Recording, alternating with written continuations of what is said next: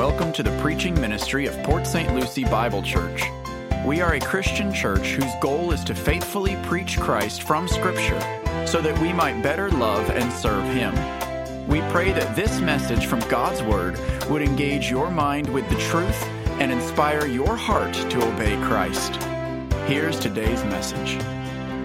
Folks, if you would, please turn your Bibles to Luke chapter 24 now. Luke chapter 24. We're going to come to a notorious appearance of the resurrected Christ, commonly referred to as the road to Emmaus. It is an unusually long narrative. It continues all the way to verse 35, and even beyond, as it actually sets up. This passage sets up Jesus' first appearance to the entire 12, which now have become, with the departure of Judas, the 11. The dialogue that we see it's a magnificent exchange. So I did really want to find a way to treat this entire piece at one sitting. Yet that would keep us here till about 6 p.m. today. And I just didn't know if we would all make it. In fact, I probably wouldn't be able to last either. So I've decided to break this passage into two manageable bites, which should, as usual, excuse us with plenty of time to reach Casa Amigos in time for lunch. I did not get paid to say that either. But I should. I should get paid to say that. I've decided to take us as far as verse 25 today. The first half of this passage, we're going to address a problematic condition of two men that are walking along the road, returning home from Jerusalem after Passover. Then next Sunday, we're going to resume again at verse 26 to carefully analyze Jesus' solution to their problem. So today, we'll discuss their current condition, and next week, Jesus' solution to their current condition. Let's begin by reading from Luke chapter 24, starting at verse 13. This scene is late afternoon, the same day that the women found the tomb of Jesus empty earlier in the morning. So this is still Resurrection Sunday. And behold, two of them were going that very day to a village named Emmaus, which was about 7 miles from Jerusalem. And they were talking with each other about all these things which had taken place. While they were talking and discussing, Jesus himself approached and began traveling with them. But their eyes were prevented from recognizing him. And Jesus said to them, "What are these words that you are exchanging with one another as you are walking?" And they stood still, looking sad. One of them, named Cleopas, answered and said to Jesus, "Are you the only one visiting Jerusalem and unaware of the things which have happened here in these days?" And Jesus said to them, "What things?"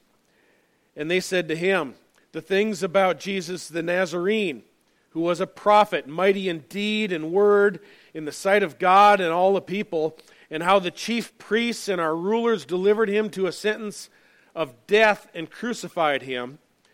But we were hoping that it was he who was going to redeem Israel. Indeed, besides all this, it is the third day since these things happened. But also some women amongst us amazed us when they were at the tomb early in the morning and did not find his body. They came, saying that they had also seen a vision of angels who had said that he is alive. Some of those who were here with us went to the tomb and found it just exactly as the women also had said, but him they did not see. And Jesus said to them, "O foolish men, and slow of heart to believe in all that the prophets have spoken." You know, I imagine most everyone here has at one time or another experienced an adolescent in the home. I know that my wife complains about it regularly, almost daily. But one common mark of most youth is that they are selective of hearing, right? Selective of hearing. It isn't usually that they are hard of hearing. Actually, their hearing is usually pretty good. Instead, there are certain things they want to hear and other things that they simply refuse to hear. It's a choice with our teenagers, isn't it? And I see a lot of finger pointing going on out there. Commands like, do your homework, take out the trash, pick up your clothes, and clean your room, just fall on deaf ears, completely deaf ears. Meanwhile, you can say with the same tone or even a softer voice, does anyone here want to go for ice cream? And they can snap right to attention, right? They're right up and ready to go. And we laugh about it. We laugh because we recognize that this is a typical mark of immaturity. Once they grow, their ears will easily pick up more serious things, like hearing that the electric bill is overdue. And they'll say, uh-oh. We hear everything when it gets serious as we get older. So we realize that our children sometimes selectively decide what they do and what they do not want to hear. Selective hearing is not what we observe in this passage. Instead, what we have are two individuals who cannot understand, they cannot, nor could they understand what's happening with concerning this whole Passover event with Jesus. It isn't that they haven't both seen, at least some things, and also heard. In fact, they actually discuss and they recount, as we get into the narrative, all that transpired over the last several days. They even tell Jesus himself what happened. Yet they are incapable of understanding the implications because they are spiritually deaf and spiritually blind. Deaf and blind. They have the same condition as the 12 experienced in our earlier scripture reading that I read to you from Luke chapter 18. There, Jesus himself explained to the disciples in verse 31, "Behold, we are going up to Jerusalem, and all things which are written through the prophets about the Son of Man will be accomplished. For he will be handed over to the Gentiles, and will be mocked and mistreated and spit upon. And after they have scourged him, they will kill him, and the third day he will rise again."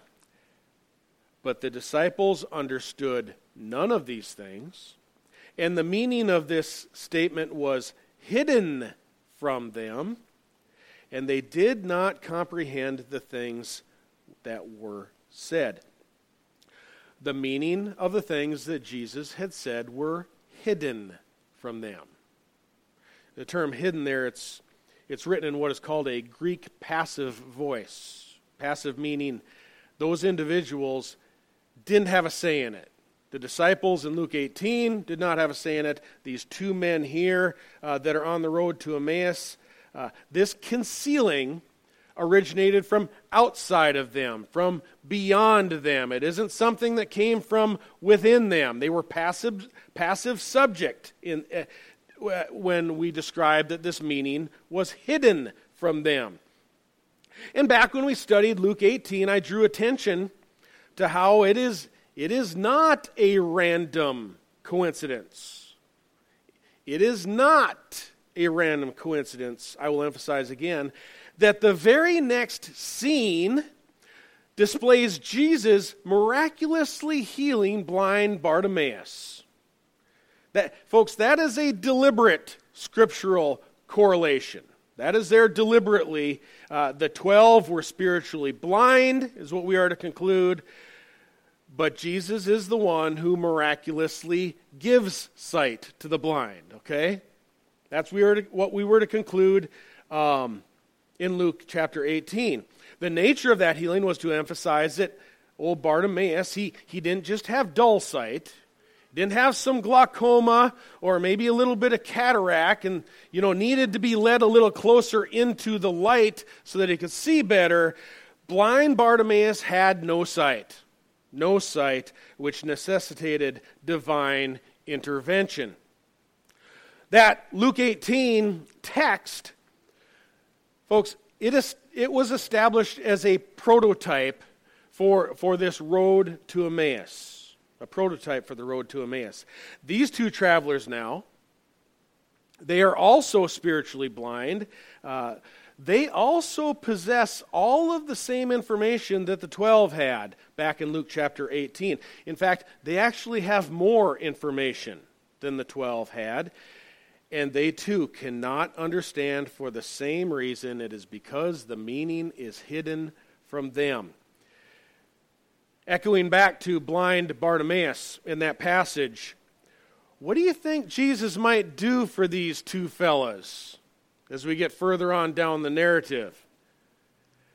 In a mere reflection of Luke chapter 18, Jesus is going to open their eyes as well. But not until next week, okay? This week, they're still blind. They're going to stay blind for another week. But folks, they have seen and they have heard plenty. Plenty. They can even recite all this evidence to Jesus as he walks on the road beside them. Yet their eyes are prevented from recognizing him. Can't recognize him. This spiritual blindness, folks, it is a universal condition of humanity. Spiritual blindness, a universal condition of humanity. It's the reason that 1 Corinthians 2 verse 9 says this, "No eye has seen, nor has any ear heard, and it has not entered the heart of man all that God has prepared for those who love him. But God has revealed it to us through his Spirit," right? God has revealed the truth through the Holy Spirit. People dwell in spiritual darkness, meaning they remain spiritually blind and deaf until God reveals his Son through the Holy Spirit. Jesus stated in John 6, verse 65, "For this reason I have said to you that no one can come to me unless it has been granted him from the Father." In verse 6, verse 44, "No one can come to me unless the Father who sent me draws him." Then it's followed with a promise, "And I will raise him up on the last day." So God's grace is also irresistible. In John 6, verse 37, Jesus declares, "All that the Father has given to me will come to me. And the one who comes to me, I will certainly not cast out." So God bestows, he grants an effectual calling and an irresistible calling. It's effectual and irresistible grace.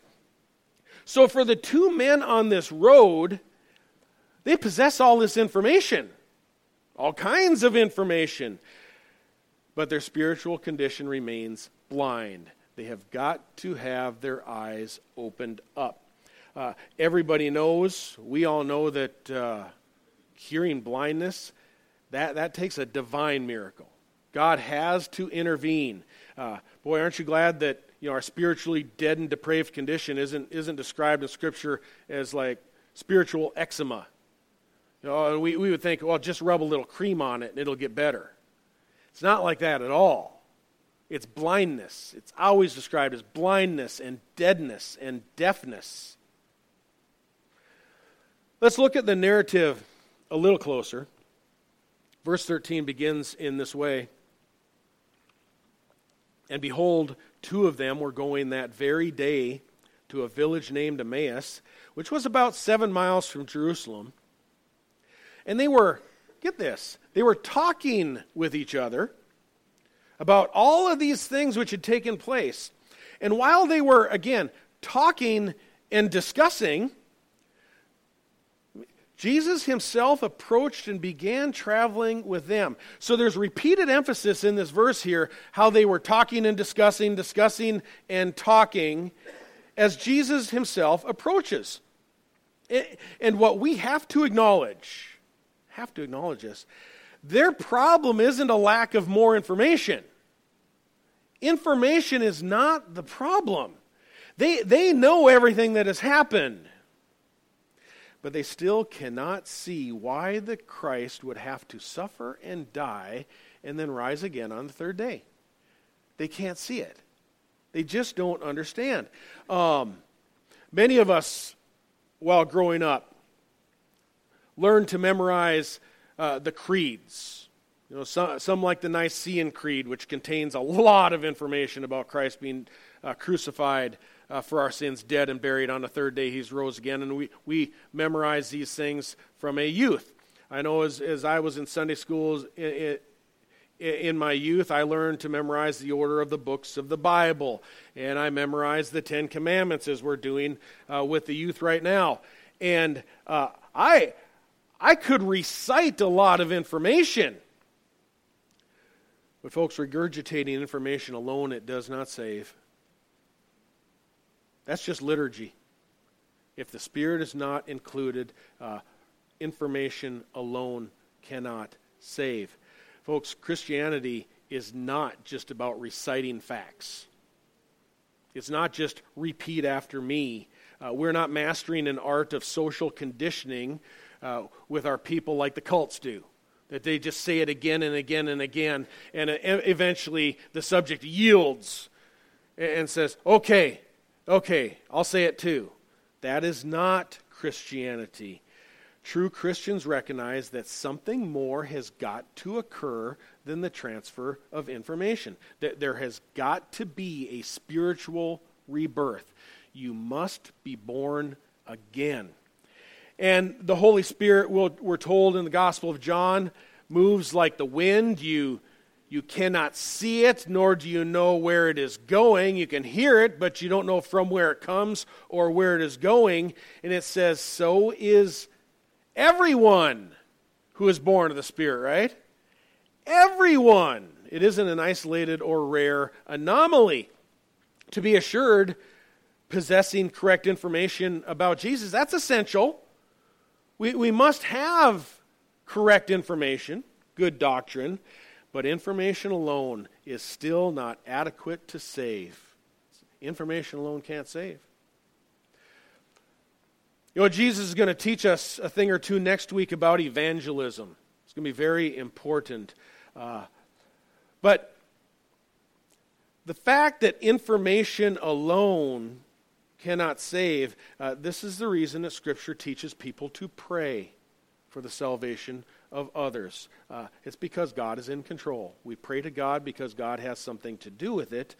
There'd be nothing more futile, really, and discouraging and disheartening, but nothing more futile than praying to, and I'm going to put this in quotes, praying to a God who can neither do anything about a spiritual condition or somehow hindered beyond His power to do anything about someone being saved. There'd be nothing more futile than praying to a God who cannot save, who is limited in some way to save.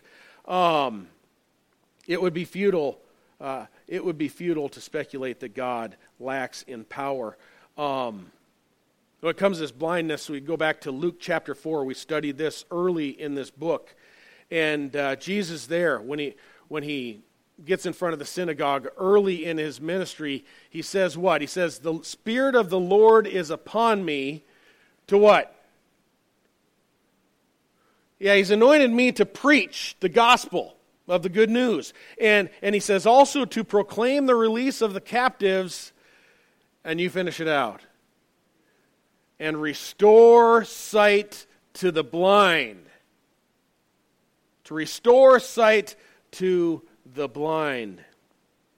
We see in verse 16, their eyes are prevented from recognizing Jesus. They're spiritually blind. They can't see Him. Notice what it does not say. It does not say that they failed to recognize Jesus. They didn't fail to recognize Jesus. They just didn't. It wasn't that they didn't get a great glimpse, so they really didn't see who it was at first. No, it says their eyes were prevented from recognizing Jesus. They were prevented.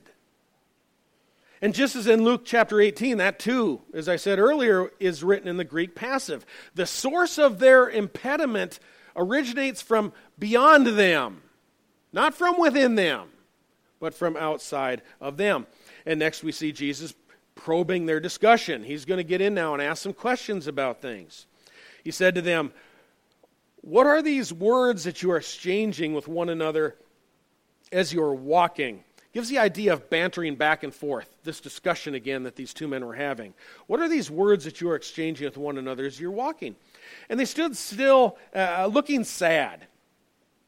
One of them, named Cleopas, answered and said to Jesus, "Are you the only one visiting Jerusalem and unaware of the things which have happened here in these days?" Wow. Boy, the response of old Cleopas, that clarifies exactly they've got all kinds of information. It authenticates the extent of their knowledge. And they presumed that everybody in Jerusalem had heard what had happened to Jesus. The execution of Christ, it wasn't performed under a bushel. It wasn't a small, isolated thing. It became a complete spectacle to the nation. The crucifixion of Christ was a spectacle.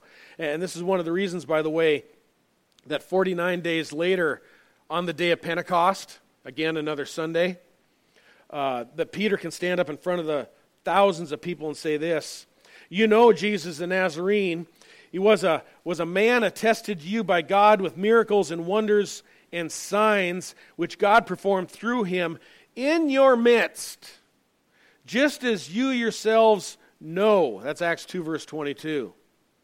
Then Peter ends up preaching to them a long sermon about Christ's crucifixion, his death, and then the resurrection. And did those people, if you reflect back to Acts chapter 2, did those people respond by saying, "Who? What? What are you talking about? Someone crucified who was doing miraculous acts?" No. They didn't respond like that at all. Everybody knew what had happened to Jesus, and the crowds respond instead by asking, "What then shall we do? We know what has happened to Jesus. What shall we do?" And Peter gave them the same answer that he's given to each of us here today. He's given it to you. It says, "Repent, each and every one of you, be baptized in the name of Jesus Christ for the forgiveness of your sins, and you will receive the gift of the Holy Spirit. For this promise is for you and your children, and for all who are far off, as many as the Lord will call to himself." And with many other words, Peter solemnly testified and kept on exhorting them, as he still does today through the Holy Word. Folks, be saved from this perverse generation. That is the call that goes out. Be saved. Trust in the Lord Jesus Christ. It says, "So then, those who had received his word," meaning these were believers, those who received his word were baptized, and that day there were added to them about 3,000 souls. They knew what had happened to Jesus. They knew exactly what had happened. They had all kinds of information. So we cannot conclude that they simply needed more information. These men on the road to Emmaus just didn't need a little more information. For all of us sitting here today, for everyone here, we have plenty of information. There is no shortage of information. The preaching of Peter at Pentecost reminded Israel they already had the same information that Cleopas had. Everybody's got information. Seems everybody knows something about Jesus. What they were missing during those 49 days was a conviction of sins. What they were missing was the Holy Spirit and the power of the Holy Spirit.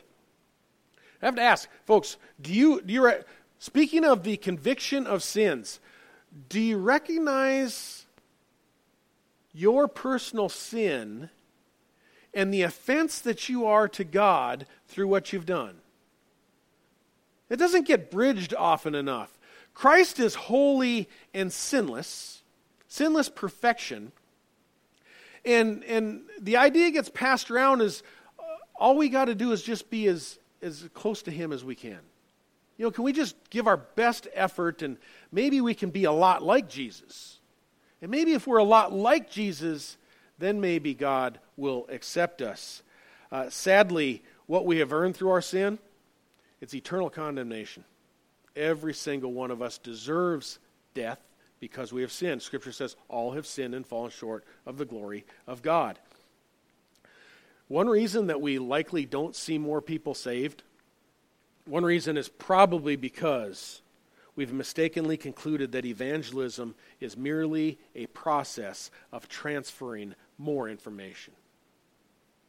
We conclude if we will just get them some more information, then eventually they'll have to come around. Somebody will hear us over time. Eventually they will conclude somehow from within and say, I need Jesus. That somehow this is something from within the individual sinner who is dead, actually. But folks, the truth is most have enough information. Most of us have enough information. Around America, people have got all kinds of information. What you need is to be convicted of your sins. The sexual immorality, the hatred, the greed, everything that we do that is an offense to God and not in harmony with His Word is a separation from Him. We don't have any other hope except for the sinless Son of God died for our sins on the cross. He paid the penalty for us. That's our only hope. What these people in our story as well, they need a conviction of sins, a washing and regeneration of the Holy Spirit. And folks, you today, you must be born again. You must be born again. And Christians need to plead. This is what we need to do sometimes, rather than just conclude, well, what they need is more information. Christians need to plead for the Holy Spirit to intervene. We need to believe the Holy Spirit actually can intervene. And here's one of the biggest problems. Sometimes we just think that God can't do anything about it. We're not praying to the God of Scripture when we think that God can't do anything about it. Except you trust in the Lord Jesus Christ, you're going to perish in your sins. But most of us here don't need more information. What we need is a conviction of sins by the Holy Spirit. What you need to do is trust in Jesus Christ and believe it. Trust and believe it. Consider all the information. Consider all the information these two on the road to Emmaus possess. In verse 19, Jesus says, tell me about some of these things that have happened. And they said to him, the things about Jesus the Nazarene, who was a prophet mighty in deed and word in the sight of God and all the people, and how the chief priests and our rulers delivered him to the sentence of death and crucified him. But we were hoping that it was he who was going to redeem Israel. Indeed, besides all this, it is the third day since these things happened. But also some women amongst us amazed us, when they were at the tomb early in the morning and did not find his body. They came, saying that they had also seen a vision of angels who said that he was alive. They got news that he's alive. Some of those who were with us went to the tomb and found it exactly as the women also had said, but they did not see him. So not only have they heard that he's alive, they've got another witness saying these things are so. Folks, think of what they said. Jesus is a mighty prophet. He was powerful in word and in deed. He was sentenced to death by crucifixion. They thought he was going to redeem Israel, so they viewed him as the Messiah. They thought he was genuinely the Christ. They knew he was buried in a tomb. They knew that there was many witnesses now that are saying that the tomb is empty. So this again is a bodily resurrection, as we said 2 weeks ago. And they got reports that he is alive. Folks, what more do you need? What more do you need? This passage suggests that they have an enormous amount of other supplemental information. The problem is that the veil still remains over their heart. They cannot see. The veil must be removed. But here's some more of the information that Jesus points to. Verse 25, he said to them, O foolish men, and slow of heart to believe in all that the prophets have spoken. All that the prophets have spoken. Did they already have plenty of Scripture?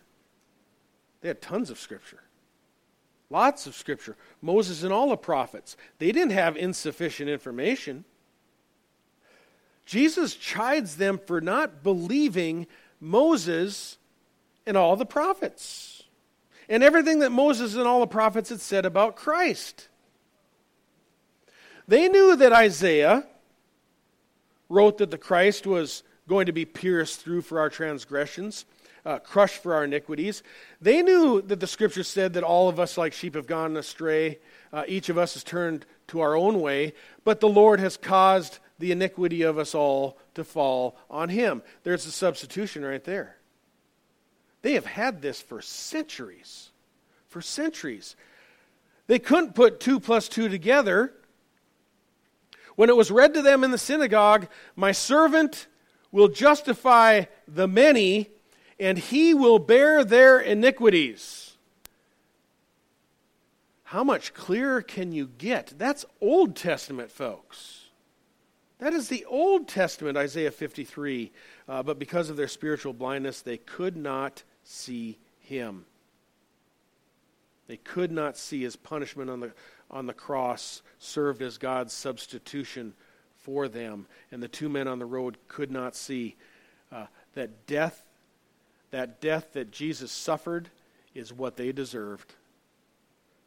That's what they couldn't see. This is their lost condition. They're just blind. They're just spiritually blind. They cannot see. What is the solution to their condition? What is the solution? Of course, we know we've already said that the Holy Spirit must convict of sins and regenerate their hearts, and only God himself removes the veil. Look at this. Listen to this. 2 Corinthians 3:14 describes Israel, saying their minds were hardened.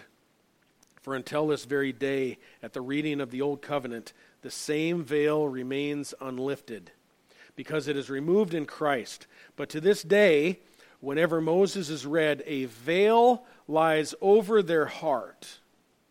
But whenever a person turns to the Lord, that veil is taken away. Now the Lord is the Spirit, and where the Spirit of the Lord is, there is liberty. Liberty comes through the Holy Spirit. The Holy Spirit regenerates the heart. This veil that lies over their heart, this blindness that they are suffering, it's got to be removed. It's got to be removed somehow. How is that veil lifted? We're going to learn that next week when we discuss a woman named Lydia. If you want to read ahead, that's Acts chapter 16. That will probably be our scripture reading, actually. We don't lift the veil. We don't open the heart. We don't have that capacity. We can't do it. Neither can the individual that we are witnessing to. They are dead in their trespasses and sins, but it is God who makes them alive. God must lift the veil. What is our role then? What do we do as God's servants? What is our function? What do we control? What can we control? Of course, we're commanded to pray and seek open doors for the Word of God, for the salvation of souls. We also decide what methods of evangelism we're going to use, don't we? We decide what methods of evangelism we are going to employ with the spiritually deaf and blind. And some of them aren't so good. Some of them aren't so good. So next Sunday we're going to study evangelism according to Jesus. Evangelism according to Jesus. And look at the second half of this passage. How does the Lord Jesus evangelize these 2 men? And what is the pattern that he leaves for us? In fact, you probably should not be surprised. It's the same pattern that the apostles themselves leave for us as well. It's the way that I got saved, whether you will believe it or not. It's the way that you got saved, if you are saved. Can't take everything for granted. Folks, there are lots of false ideas out there about how people get saved. I have a brother who a few years back, kind of a closing story here. I should have said family member, relative, right? Now I've kind of narrowed it down, haven't I? Talking about a place that had a magnificent Christmas program at their church. Magnificent program. Large church. They had decorated up the set, made it, put a lot of pizzazz into it, really decorated up nice. And they placed at the front a fancy Christmas arbor. You know an arbor? It was a fancy, all decorated up with all kinds of colors and everything. And they had a fancy program, and the pastor declared, "You need to be saved." He said, what you need to do to be saved, to accept Jesus, is come up front and walk through this arbor. His family member said, well, that's easy enough. Who wouldn't do that? And he said with a big smile, so I got up and I walked through the arbor. What does that tell people? What does that tell people? Folks, the condition is spiritual blindness. And next week, Jesus presents the only cure for spiritual blindness. I'm pretty sure it doesn't have any mention of an arbor. And we will see God himself will remove the veil and open their eyes. Only he can cure the blind. But according to his will, Christ has delegated to us a responsibility to pray and to witness and to evangelize. And we will see next week what evangelism should look like according to Jesus. This is the one way people get saved. Did Alex have all of that information? No, all the information about Christ? No, we need to pray for his salvation. Let's pray for the unsaved. Father, these are pretty deep things to ponder, to consider about your sovereignty and your will and your power, and watching it work through people, especially to watch it work through you, Lord.